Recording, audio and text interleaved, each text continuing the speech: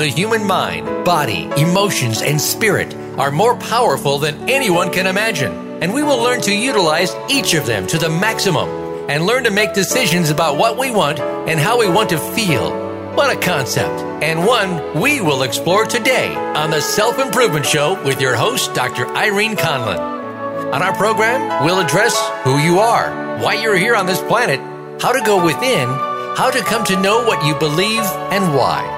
Now, here's your host, Dr. Irene Conlon. Welcome to the Self-Improvement Show. This is Irene Conlon. We're broadcasting from Fountain Hills, Arizona, and as always, I am so delighted that you've joined us for the show today. We have something I think you, especially if you're in business, can profit from beyond your imagination. In the early 1970s, my then husband was running for Congress. He gave everyone on his campaign staff and me the book, Think and Grow Rich. I didn't know quite why he gave it to all of us, but I read it kind of and set it aside. In subsequent years, when I was trying to start my own business and grow my own income, I read it again. I read it. I didn't really digest it. I have to admit, I was not ready for it. My reaction was, hey, I thought about being rich and it just didn't happen. And many people share the same thought because they really don't get into the book. Later, and quite a number of years later, after I'd studied metaphysics, read and viewed The Secret, followed the teachings of Abraham Hicks, and dipped my toes in the waters of quantum theory, I began to have some inkling of the incredible power of our thoughts and our mind, and I came to deeply appreciate the gift given us by Napoleon Hill in his book, Think and Grow Rich. He was definitely ahead of his time. If you're in business or want to be in business, this book should be read, reread, picked apart, and fully digested, and then you start all over doing all that again. It is not a casual read. If you say to yourself, well, I read it and I'm not rich, then you really didn't get it. Our guest today was instrumental in republishing this book as it was originally presented, and we're going to talk about it today. And I didn't until I really got into reading some of the remarks made by Napoleon Hill, didn't get the richness of this original edition, and it's really quite delightful. Mitch Horowitz is a writer, speaker, and publisher with a lifelong interest in man's search for meaning. He is the PEN Award-winning author of Occult America and One Simple Idea, How Positive Thinking Reshaped Modern Life. Mitch has written on everything from The Secret Life of Ronald Reagan to The War on Witches for the New York Times, The Wall Street Journal, The Washington Post, Salon, Politico, and Time.com. Those are biggies. Mitch is vice president and executive editor at Tarcher Peregree, which is a division of Penguin Random House, where he publishes books on New Age, the occult, and the metaphysical. He and his wife raised 2 sons in an incredibly loud apartment in New York City, and that's one of my favorite lines from any bio I've ever received. He can be found at mitchhorowitz.com. You can find his links on the Self-Improvement blog, and I encourage you to go there and see his picture and read his bio. It's my absolute great honor to welcome Mitch Horowitz to the Self-Improvement Show. Mitch, welcome. Thank you so much. Glad to be here. And from the lack of background noise, you'll note that I'm not doing this interview from my apartment.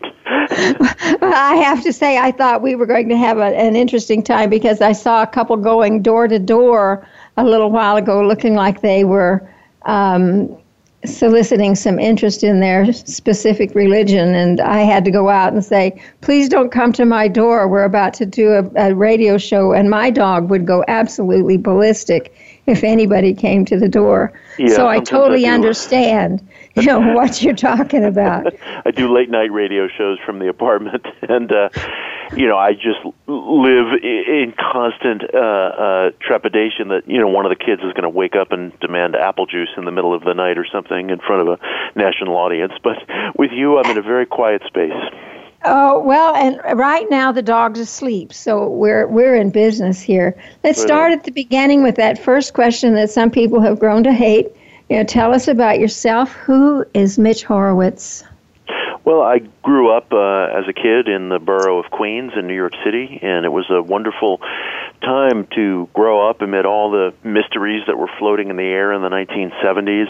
You'd flick on the TV, and there would be robed gurus and astrologers talking to Merv Griffin, and reruns of Dark Shadows and the Twilight Zone episodes of In Search Of, and I just grew fascinated with the occult, the esoteric, the metaphysical, the unknown, and I nurtured that interest into adulthood and became an editor at a division of Penguin Random House that specializes in New Age and metaphysical books, and also became a historian of alternative spirituality because I felt that the history of some of these very impactful movements in America and some of the people who shaped these movements was either not getting written or was getting written by outsiders who didn't really understand the values that emanate from these movements. So I decided that we needed to document our own history, and I write as what I would call a believing historian, and that characterizes my first two books, Occult America and One Simple Idea, which is a history and analysis of the positive thinking movement. And I'm working on new books now. I just completed one called The Miracle of a Definite Chief Aim, where I'm writing as a more hands-on, practical inquirer. I'm moving more in the direction right now myself of self-help, practical philosophy, hands-on ideas. My new book is inspired by Napoleon Hill, and it deals with a central theme in his work, which is the absolute importance of having a purpose in life. So I'm growing right now as a writer myself. I continue to write as a historian, but I'm also writing as a practical philosopher. That's really very interesting, and you just answered like my first three questions.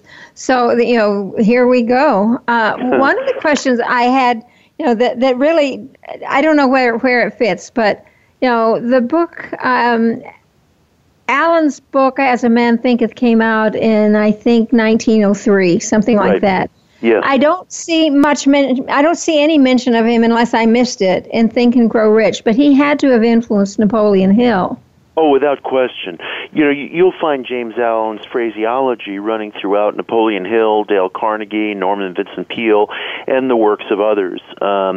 Many of the people who wrote the popular books of mind metaphysics didn't want to be seen as attached to the New Thought movement or the positive thinking movement or any particular movement, and they often didn't name their sources, but you can detect their sources by just opening to any page of their books. For example, absolutely. Yeah, Norman Vincent Peale and Napoleon Hill would frequently use the phrase "thoughts are things." In fact, that's how Napoleon Hill opens Think and Grow Rich. He writes, "Truly, thoughts are things," and that's a phrase that's been bopping around American metaphysics since the 1870s, and it is one of the catchphrases of the movement, as is James Allen's title, As a Man Thinketh, which is adapted from Proverbs 23:7, As a man thinketh in his heart, so is he.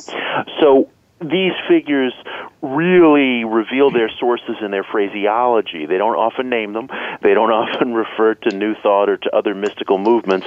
But there's no question that James Allen was one of the most formative influences on Hill, Dale Carnegie, Norman Vincent Peale, and a wide range of other people who didn't necessarily put the label of mysticism on their work. Oh, and I totally agree with you. You can see it all throughout. But, I don't think until I went through it this time, I really got the full importance and the full impact of what Napoleon Hill had done. Yeah. This time it blows me away, and things that I didn't even see, I have no remembrance that I ever read them. Yes. Now really stick out and say, oh, why didn't I understand this the first couple times through? And he says so clearly in the book, you really need to, this is not a casual read, this is something to be studied, and you have to do every single step, and I want to talk about it. I want to ask you one question, a couple questions about your early books. You wrote about Occult America. Mm-hmm. And what was the big takeaway here? I mean, a lot of people don't even want to admit there is an Occult America. Right. The big takeaway there is that what we call alternative or underground spiritual traditions are very much a part of the grid work of our own nation, of our own culture. Things that are very, very mainstream today, whether yoga, meditation, mind-body stress reduction, acupuncture, and a variety of other things, including, in fact, positive thinking, motivational thinking. All of these very mainstream things are rooted in early esoteric and occult movements that were able to flower in America because even going back to the colonial days, there was a relatively significant amount of religious freedom in this country, especially compared to Europe, where people were being persecuted for alternative religious beliefs that had been popularized during the Renaissance. Now, at that time in Europe, those alternative religious beliefs, things that emanated from the ancient world, Greece, Rome, ancient Egypt, were referred to as occult or occulta, as the Latin term went, which just meant secret or hidden or unknown. There was nothing sinister about these things. Their followers, neither in antiquity nor during the Renaissance, did not associate these things with Satanism or demonology or anything of the sort. It was the opponents of these alternative strands of spirituality who mischaracterized the occult and the esoteric in that way. So I like to use terms like occult because I don't want to cede them to the critics, either historically or in our own day. These terms have historic integrity. And when scholars and translators used the term occult during the Renaissance, they were simply trying to find a way to refer to all these spiritual traditions, these pre-Christian traditions from the ancient world that had vanished from surface view during the Dark Ages. There were no ancient temples or priesthoods or orders anymore in the above-ground Western world. So they were trying to figure out how to refer to these antique philosophies of the past. And for a while there was a great flowering of occult thought in the Renaissance, but there was also a backlash. And during the 1600s, when this backlash was in full swing, there were small groups of people who migrated across the Atlantic to the New World, to the burgeoning U.S. colonies, where they actually did find a remarkable degree of religious freedom compared to what they had known back home. So America has been a sort of a safe harbor for alternative religious practitioners going back literally to its earliest colonial days, and that's had a tremendous impact on this country. It's no accident at all that New Age ideas, including mental healing and positive thinking, and again, New Age is a term that I use in a laudatory way, that these ideas really found a kind of springboard in America. They were spread from America to the rest of the world. America has been a kind of engine of religious experiment in the world, and that's actually been true for a couple of centuries. Freemasonry found a tremendous influence here. Spiritualism, or talking to the dead as a modern practice, got started here. Mesmerism, what we today call hypnotism, was being practiced in Europe. But when it came to America, it became widely popularized and broadly applied. So the history of our nation grew hand in hand with the history of alternative spirituality. So that's the takeaway from Occult America. Things that we think are sort of hidden away beneath the floorboards are actually much more mainstream than we think, and much more intertwined with American history than we think. So that's what Occult America is about.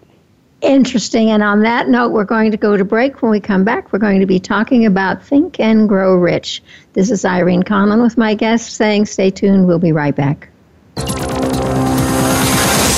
It's your world. Motivate, change, succeed. VoiceAmericaEmpowerment.com.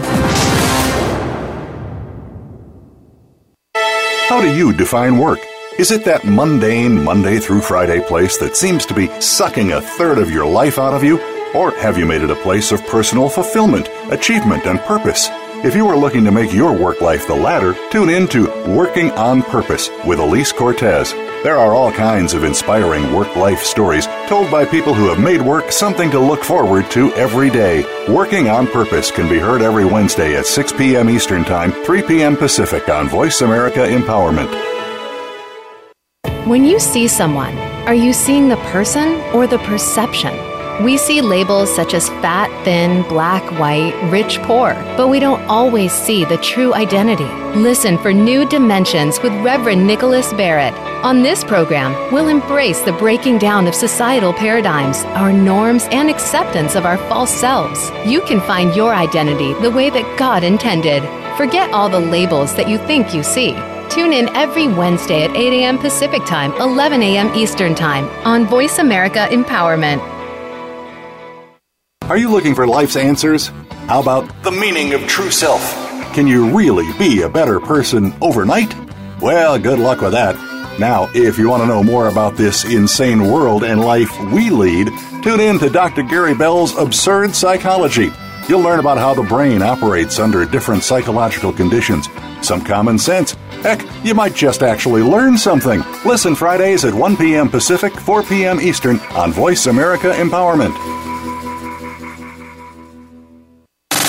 Have you friended us on Facebook yet? Why not? Just go to facebook.com/Voice America or search for the keywords Voice America. Once you are part of our Facebook network, you'll receive daily messages about what's happening with our shows, this week's featured guests, and new happenings at the Voice America Talk Radio Network. And you can add your voice to the always active discussions on our timeline. Just go to facebook.com/Voice America or search for Voice America.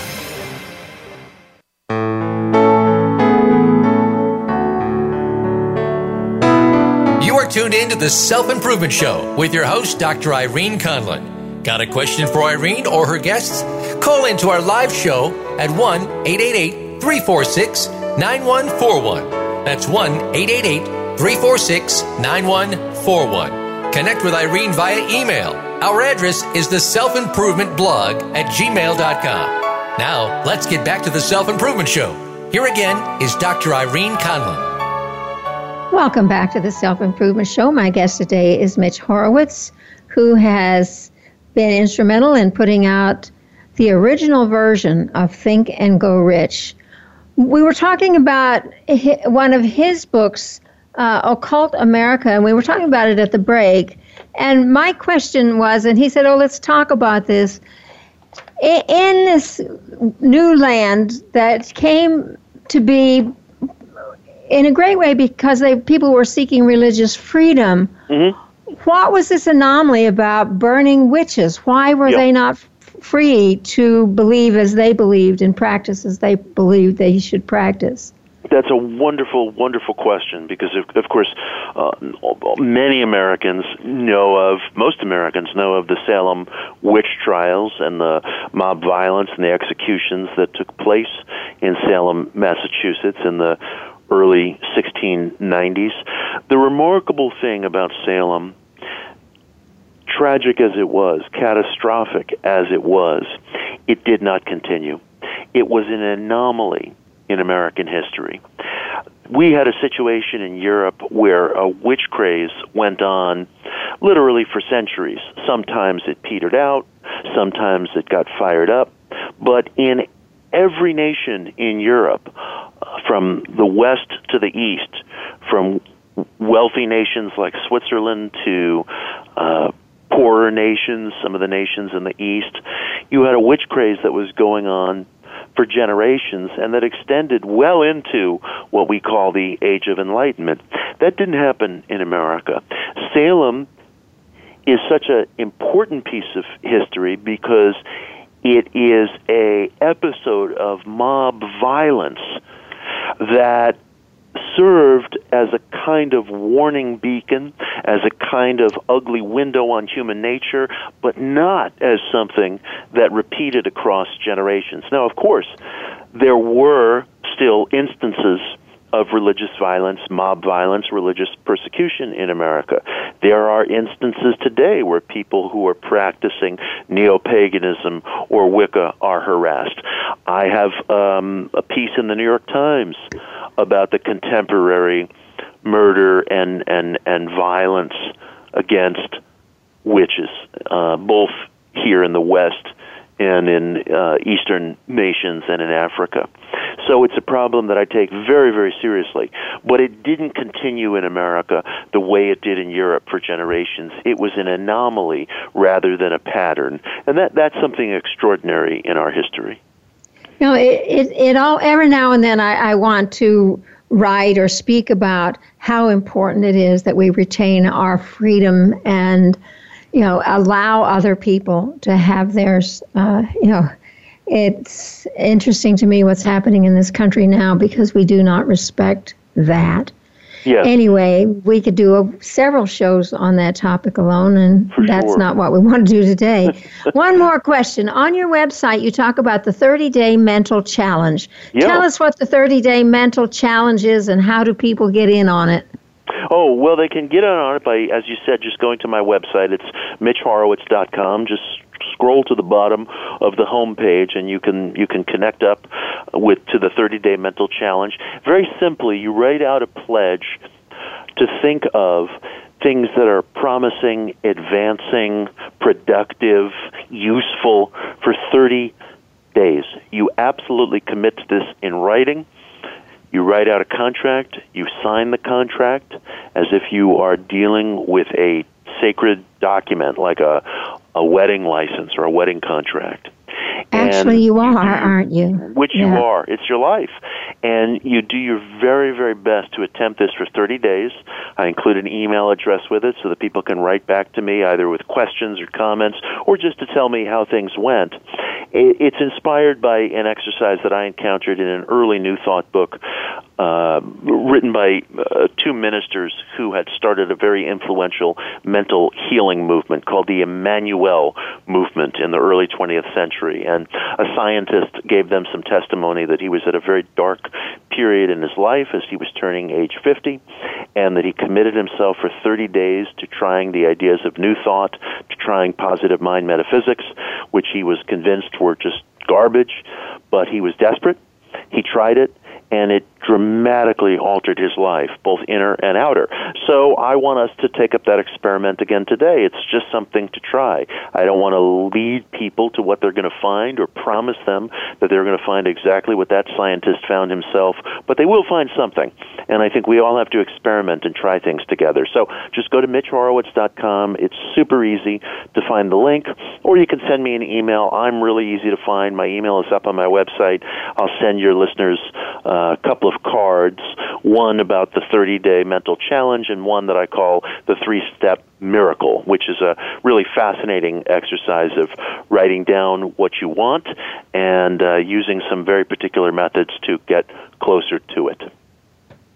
Sounds wonderful, and I encourage all the listeners to this show to do this. I might even do it myself. Right on. Yeah, right on. Before we get into the book, let's talk a little bit about Napoleon Hill. Give us a thumbnail of his background, because it's so fascinating how he came to write this book. Yeah.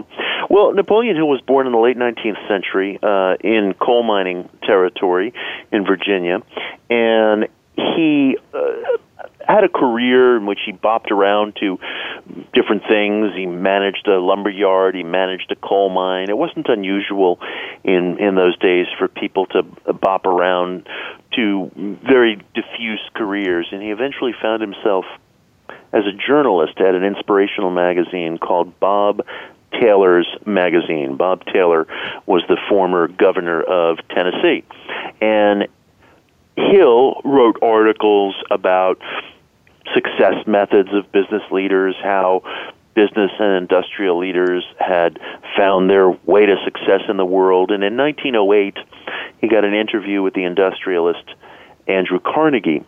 And Carnegie suggested to Hill that he make a study of all kinds of successful people in different fields, inventors, diplomats, generals, financiers, and see whether they had a common set of principles in their lives that led to success. And Hill committed himself to this study for about 20 years, and he found that Carnegie's hunch was correct, that there seemed to be a common set of principles that reappeared again and again in the lives of exceptional people.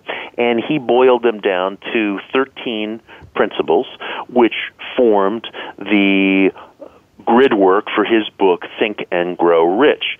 And in that book, he maintained that if you followed these 13 principles, which seem to repeat over and over again in the lives of high achievers, you could fulfill whatever project was closest to your heart, whether it was getting rich or whether it was something else. Although the book is called Think and Grow Rich, it can be used in pursuit of any ethical aim. So whether you're an artist or a teacher or a soldier or a political figure, whoever you are, whatever is close to your heart, and if you're willing to dedicate yourself to it with integrity, and you're willing to produce something of quality that will really add to the productivity of the world, you can use Think and Grow Rich. I tell young people, whatever you're about, whether you're an artist, whether you're an activist, whatever you're about, you're selling yourself short if you're not reading Think and Grow Rich, because his 13 steps are really a blueprint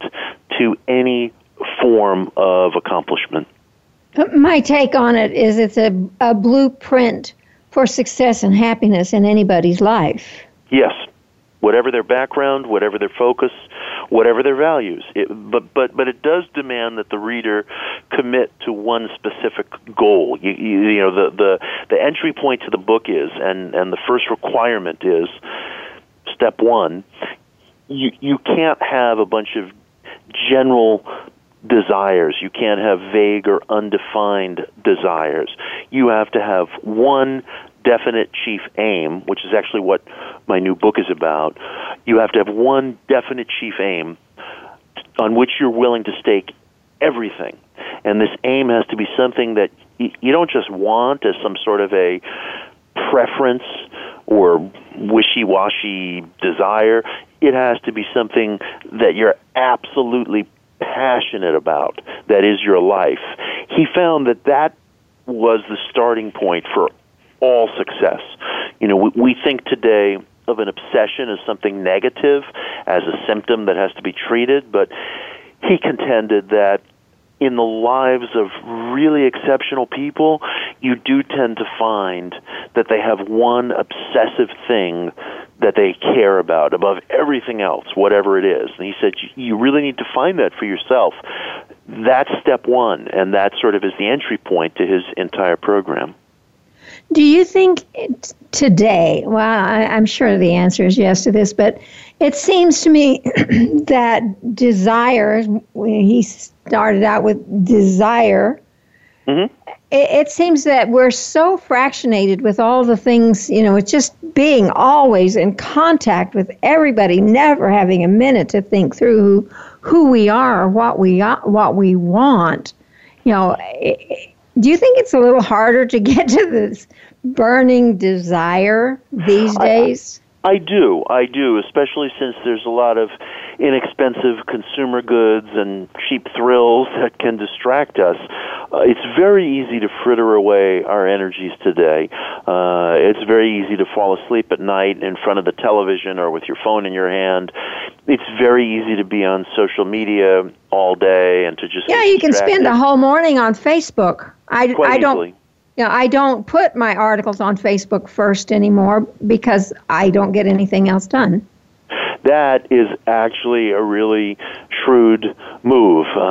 My wife has been telling me that I should do the same thing because it is a time suck and it does become distracting. And I think that digital culture has brought us a lot of distractions today, and it does tend to make our energies and our attention diffuse. And that's a problem. because Hill's contention, which I think is absolutely right, is that you have to have one chief thing towards which you're working. Of course, you have a home, you have a family, you have to get your car repaired.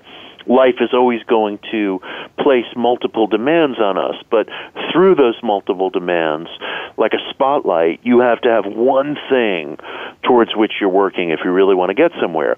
Another thing is people very often have contradictory aims. They say, well, I'd like to raise a family and I'd like to travel to exotic places. That's not easy for that to work out unless you're a cruise director. Exactly. People will say they want to be in positions of authority, but they also want to have a lot of free time. Well, people in positions of authority have very little free time. So, sometimes we'll have all these contradictory aims, but Hill's challenge was to choose just one. The thing that strikes me when I just look at the 13 steps, most people get hung up on the title, Think and Grow Rich, and they're thinking, I want to be rich, I want to be rich, I want to do this and be rich, blah, blah, but they never get to the other 12. Right. So can I throw out the title of the other 12 and just have you give us a quick reaction to what that means? Because I'm sure that most of our listeners have never heard all 13 of these. Yeah.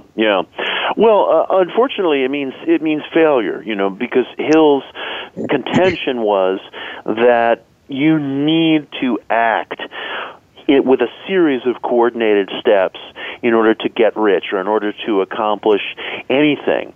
He has, among his 13 principles are organized planning, autosuggestion, or what we might call the use of affirmations or mantras or meditation. Right. But he throws faith in there as second, and I think that's really interesting. He throws faith in there. It's very interesting. The biggest pitfall people have when approaching Think and Grow Rich is that they think they already get it. They think they can just cherry pick those ideas or exercises that seem appealing to them, and other things they think, well, gee, I've done that already, or I've heard of that already. You have to approach this book with a clean slate. It won't work if you go only halfway, and it won't work if you approach it with a attitude of been there, done that. It's very easy for people who have read a lot of self-help books to get to a certain chapter and think, well, gee, I've done that already, or Hill has a chapter on enthusiasm. Well, I already have lots of enthusiasm. I can skim that and go on to the following chapter on the mystery of sex transmutation. That sounds interesting. You really can't do that. There's no room for skipping around in this book. What I challenge people to do is to take this book, sit down with it, and wipe your mind clean of everything that has come before. Even if you're a self-help junkie like me, forget it. Just throw everything else out. Dedicate yourself for 6 months to following the program in this book as if your life depends on it. I always tell friends when they come to me and they say, I'm stuck, I don't know where I want to go, I'll give them a copy of Think and Grow Rich, and I will say to them, go home tonight, start reading this book, and do the exercises, do the steps as if your life depends on it. If you do that, things will happen. But it needs to be that kind of commitment. There's no way to approach this book halfway. I discovered that myself. I read the book several years ago, kind of like what you were describing at the top of the show. And I read it in a kind of non-committal way, half skimming. And I thought, okay, I get it. I didn't get it. And it was about 2 years ago that I went back to the book with complete commitment, and that's when things started happening for me. And I said to myself, if I'm going to go into this book, I'm going to do it all the way. And that's the secret. You have to do it all the way. Is that what made you want to go back and republish his original? Because there's some that have really taken license with his book.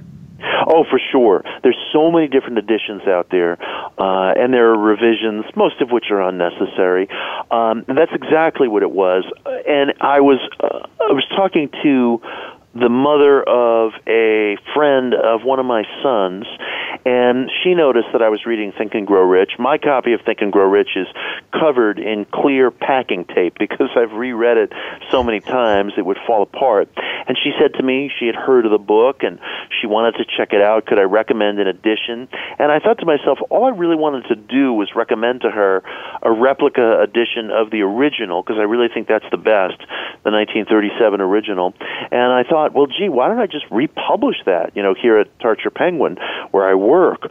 And so I did. I gave her the first copy, and I'm very happy with it. We call it Think and Grow Rich, the Classic Edition, and very simply, it's a replica of the original so that you can read the book as it was read by its original readers in 1937. I think Hill's original work has a special energy to it. It was perfect. It didn't need messing with, and I take a back to basics approach. I always like to have the original texts of all the great self-help works, whether it's Alcoholics Anonymous or Psycho-Cybernetics, you name it. Oh, I love Psycho-Cybernetics as well. That's another one of my favorites. One of the things that I just find so wonderful are his comments about the book and how it should be read, and his little asides. They're so rich. And I never picked up on this before. It was like ho-hum. Right. He had the ability to speak to you as an individual, and I think I would have to say I really think that Hill, who died in 1971, I never met him, I think he wished very deeply that people coming to his books and coming to his work would experience success. I think he genuinely cared that his books and his writings be useful. So when he writes those instructions to the reader and says, don't rush through this, this is not a marathon reading session, you've got to stop, you've got to pause, you've got to do the exercises, he really is, in a sense, speaking to you personally, and he really means what he says. And if you take him at his word, you'll benefit. Some of the things he did were way ahead of his time, and some things that a lot of people wouldn't understand, like specialized knowledge. Okay, what is specialized knowledge? Oh, I love that section of Think and Grow Rich, and it's really helped me. He said that if you wanted to have effective plans, if you wanted to be an effective actor, a person who really put into motion what he wanted to accomplish, you had to have very concrete, accurate, specialized knowledge. And that meant when you're researching your project, not just talking to anybody about it, but really seeking out people and sources who have gravity, who really know what they're talking about and have current, up-to-date information. He also said, and I would really emphasize this to everyone listening, avoid rumor, avoid gossip, avoid idle talk, avoid tale-bearing. Not only do those things hurt other people and us, not only do those things fritter away our energies, but they are almost always inaccurate. Don't listen to or spread stories about other people or listen to people's idle opinions. A lot of people get frustrated because they share their plans with friends or family members, and somebody might make some negative crack or remark that's deflating. That is one of humanity's favorite pastimes. You can keep your own counsel. You can keep silent. You don't have to talk to your plans and about your plans and dreams to other people, and in fact, you shouldn't. Hill does advise in another of his steps that you form what is called a mastermind group, which is basically a support group in which a small group of people meet at regular intervals to discuss their plans and ideas, to support one another, maybe to pray or meditate on one another's plans. And he insists that there needs to be complete harmony and a spirit of real comity and cooperation in a mastermind group. That's a place where you can talk about your plans. But don't just talk about it sitting at the dinner table, with your uncle from Long Island visiting, because people are hostile, people are jealous, people are apt all the time to just throw sand on our bonfire, and you shouldn't put yourself through it. Part of the pursuit of specialized knowledge means keeping silent. You don't just share what you're doing with anybody. You evaluate, you size up, you properly measure your sources, your colleagues, your confidants, and you do a lot of research. You need a lot of numbers, you need a lot of know-how, and you need to know that these things are coming from viable sources. That chapter is even more important today than it was in his day, because with the advent of digital culture, there's so much truly worthless information floating around out there. Whenever anybody shares a link to anything about a controversial issue, you can almost guarantee that it's going to be wrong, that it's going to be misinforming you. Yes. So think really carefully about your sources of information, and think really carefully about who you take into your confidence. That chapter was a really big help to me. And again, it's just one of those steps that people might feel tempted to skip over because they think, well, gee, I kind of get that. I didn't get it. When I went back and read that chapter on specialized knowledge, it really meant a lot to me. When you go back and read any of them, it's like, for me, it was like I'd never read it before. Yeah, that's I don't know whether I was more open to it this time.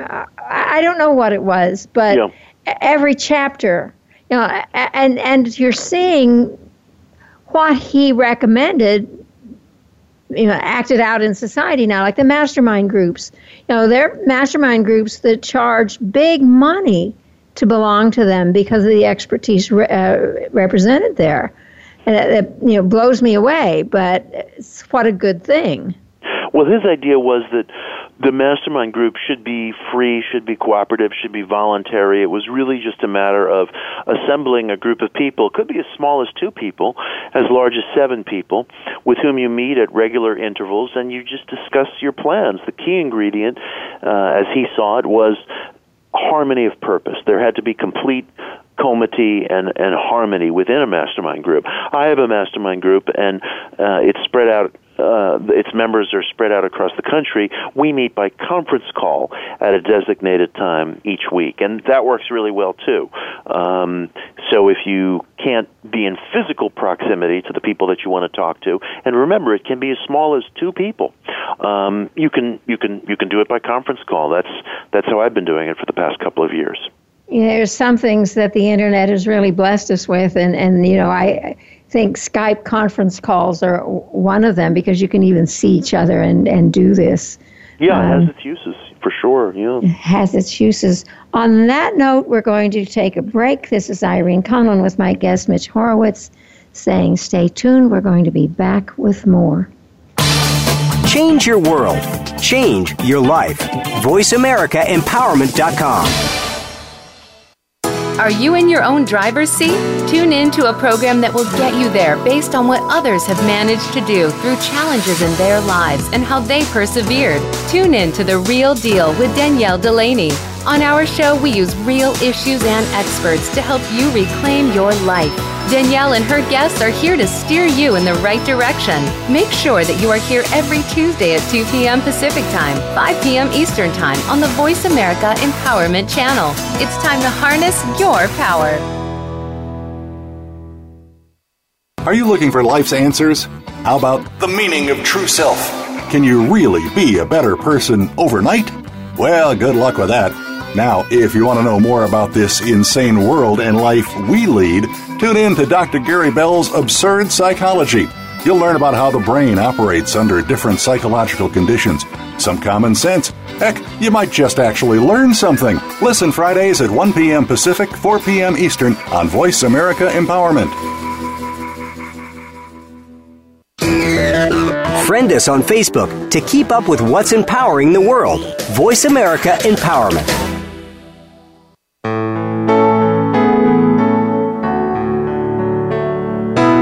You are tuned in to the Self-Improvement Show with your host, Dr. Irene Conlon. Got a question for Irene or her guests?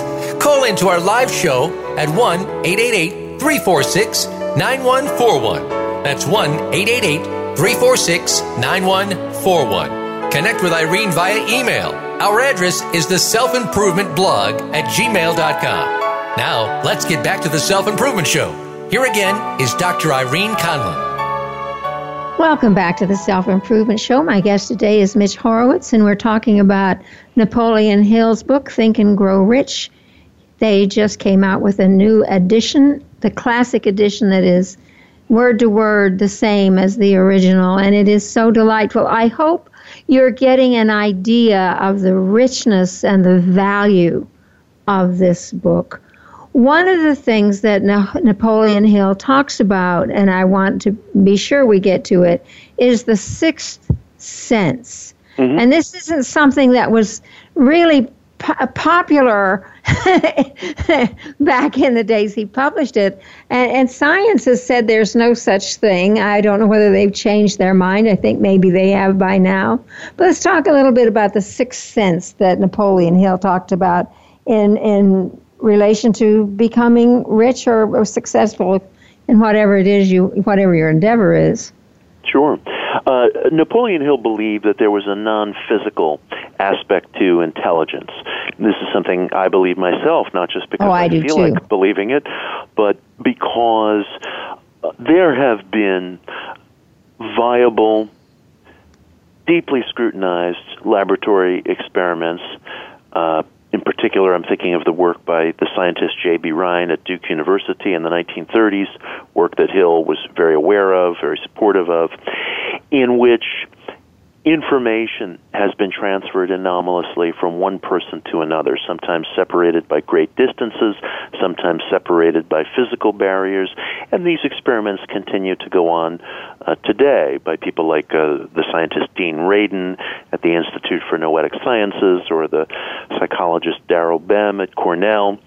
People howl over these things on Wikipedia and online, claiming that they're mistakes, they're frauds, they've never been repeated. None of that is correct. Journalists who are on a deadline and who are writing about these things often pick up on the chatter that goes on online because they're apt to look at the first 10 search results they get via Google. But if you read more deeply, and if you're really interested in the subject matter, the truth is ESP experiments, as they've gone on in this country for almost 100 years, have produced some really extraordinary data under strenuously difficult conditions, limited funding, attacks from critics who call themselves skeptics but really are more writing and speaking in a polemical way, who don't want these experiments to go on university campuses. They fear it'll unleash irrationality. But in effect, what they're really doing is squelching a legitimate question, which is there a non-physical aspect to intelligence? And I think we've seen enough in laboratory settings to conclude that the answer is yes. But in a sense, that's anything but a conclusion. Really, it's just a deepened question as to, who are we? What are we made up of? What are our connections to one another? Those are questions. Hill believed, I think, in an informed and critical way, in the existence of what he referred to as a sixth sense, that is to say, some sort of transfer of information mind to mind. And he felt that if you followed the steps in his book, and you followed them with real commitment, you would finally reach the point where you did have a more exquisitely sensitive mental experience, where you could pick up on intuitions, where you could sometimes communicate your needs to other people in a fashion that was not explicable by ordinary sensory information or ordinary forms of communication.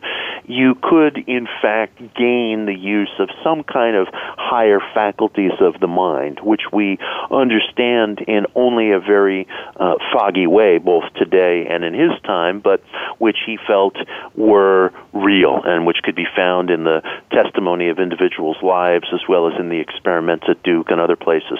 So his encouragement was follow these exercises, work at them, and by the time you get to step 13 in Think and Grow Rich, you will be on the threshold of developing your mental faculties to the point where you will have a deeper and higher kind of insight.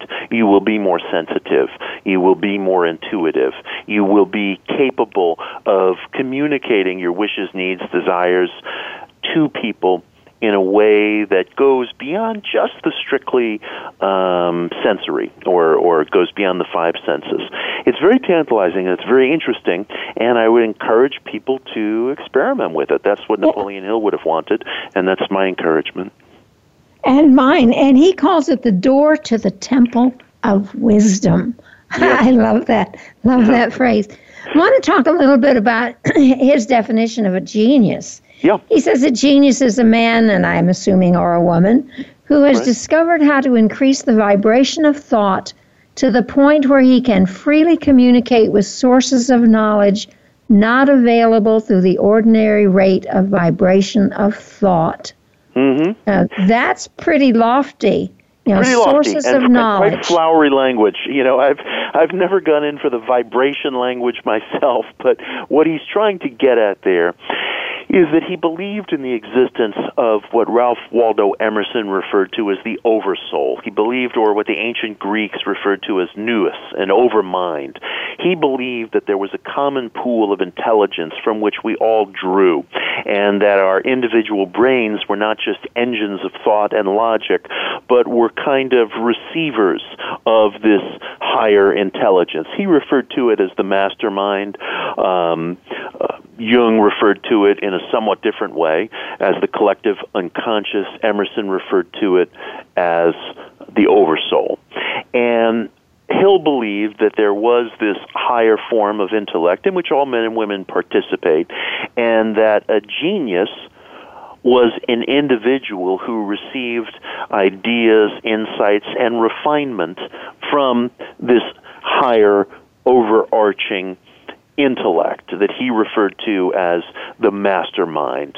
This notion that thought is not something necessarily produced or produced exclusively in our brains, but our brains are kind of radio transmitters or channels or receiving centers for thought that also has a non-physical existence exclusive of our bodies. And that if we sensitize ourselves through the exercises in his book, we can aspire to receiving ideas from this higher mind, this overmind or mastermind, as he called it. And, of course, when we use those terms, we're just trying to apply words to things that don't have a tangible day-to-day existence for us. We do the same thing when we use terms like ego or id or soul or essence. It's our attempts, in this three-dimensional world of ours to talk about things that are felt but not necessarily experienced in a tactile way. So that's what Hill was driving at, and he felt that that was the quality of a genius. The more one could participate in this kind of overmind, as he saw it, the more one would be a genius, applied to anything, whether it was in invention or athletics or the arts. He felt you could be a genius in a variety of different ways. And my very limited knowledge of quantum theory would say that they would agree with his thinking. I think that's correct. I mean, the people who are on the edge of quantum theorizing, legitimate physicists and researchers, I think, would at least agree with that line of inquiry. There's been this kind of scuttlebutt online and in some of the press that those of us who are on the New Age have maligned and misunderstood quantum theory, and that's just not true as a general statement. That's simply not true. I write about this in my book, One Simple Idea, which is a history of the positive thinking movement. The finest intellects in positive mind philosophy foresaw some of the things that quantum theorists are dealing with and asking about and looking into today. There are, in fact, points of commonality between some of the things William James was writing literally in 1902 and things that quantum theorists are writing and thinking about in the 21st century. So spiritual philosophy was kind of an early antecedent to some of the existential ideas that some quantum physicists are thinking about. So New Agers have not misunderstood it, not as a general principle, and I think that some of what Napoleon Hill wrote foresaw some of what's going on in quantum theorizing today. And on that note, I have to say we are at the very end of the show. We're going to take that as the thought you'd like to leave our listeners today. We're on the right track, everybody. We're on the right track. This is Irene Conlon and my guest Mitch Horowitz saying thank you so much for being with us today, and come back next week for more of the Self-Improvement Show.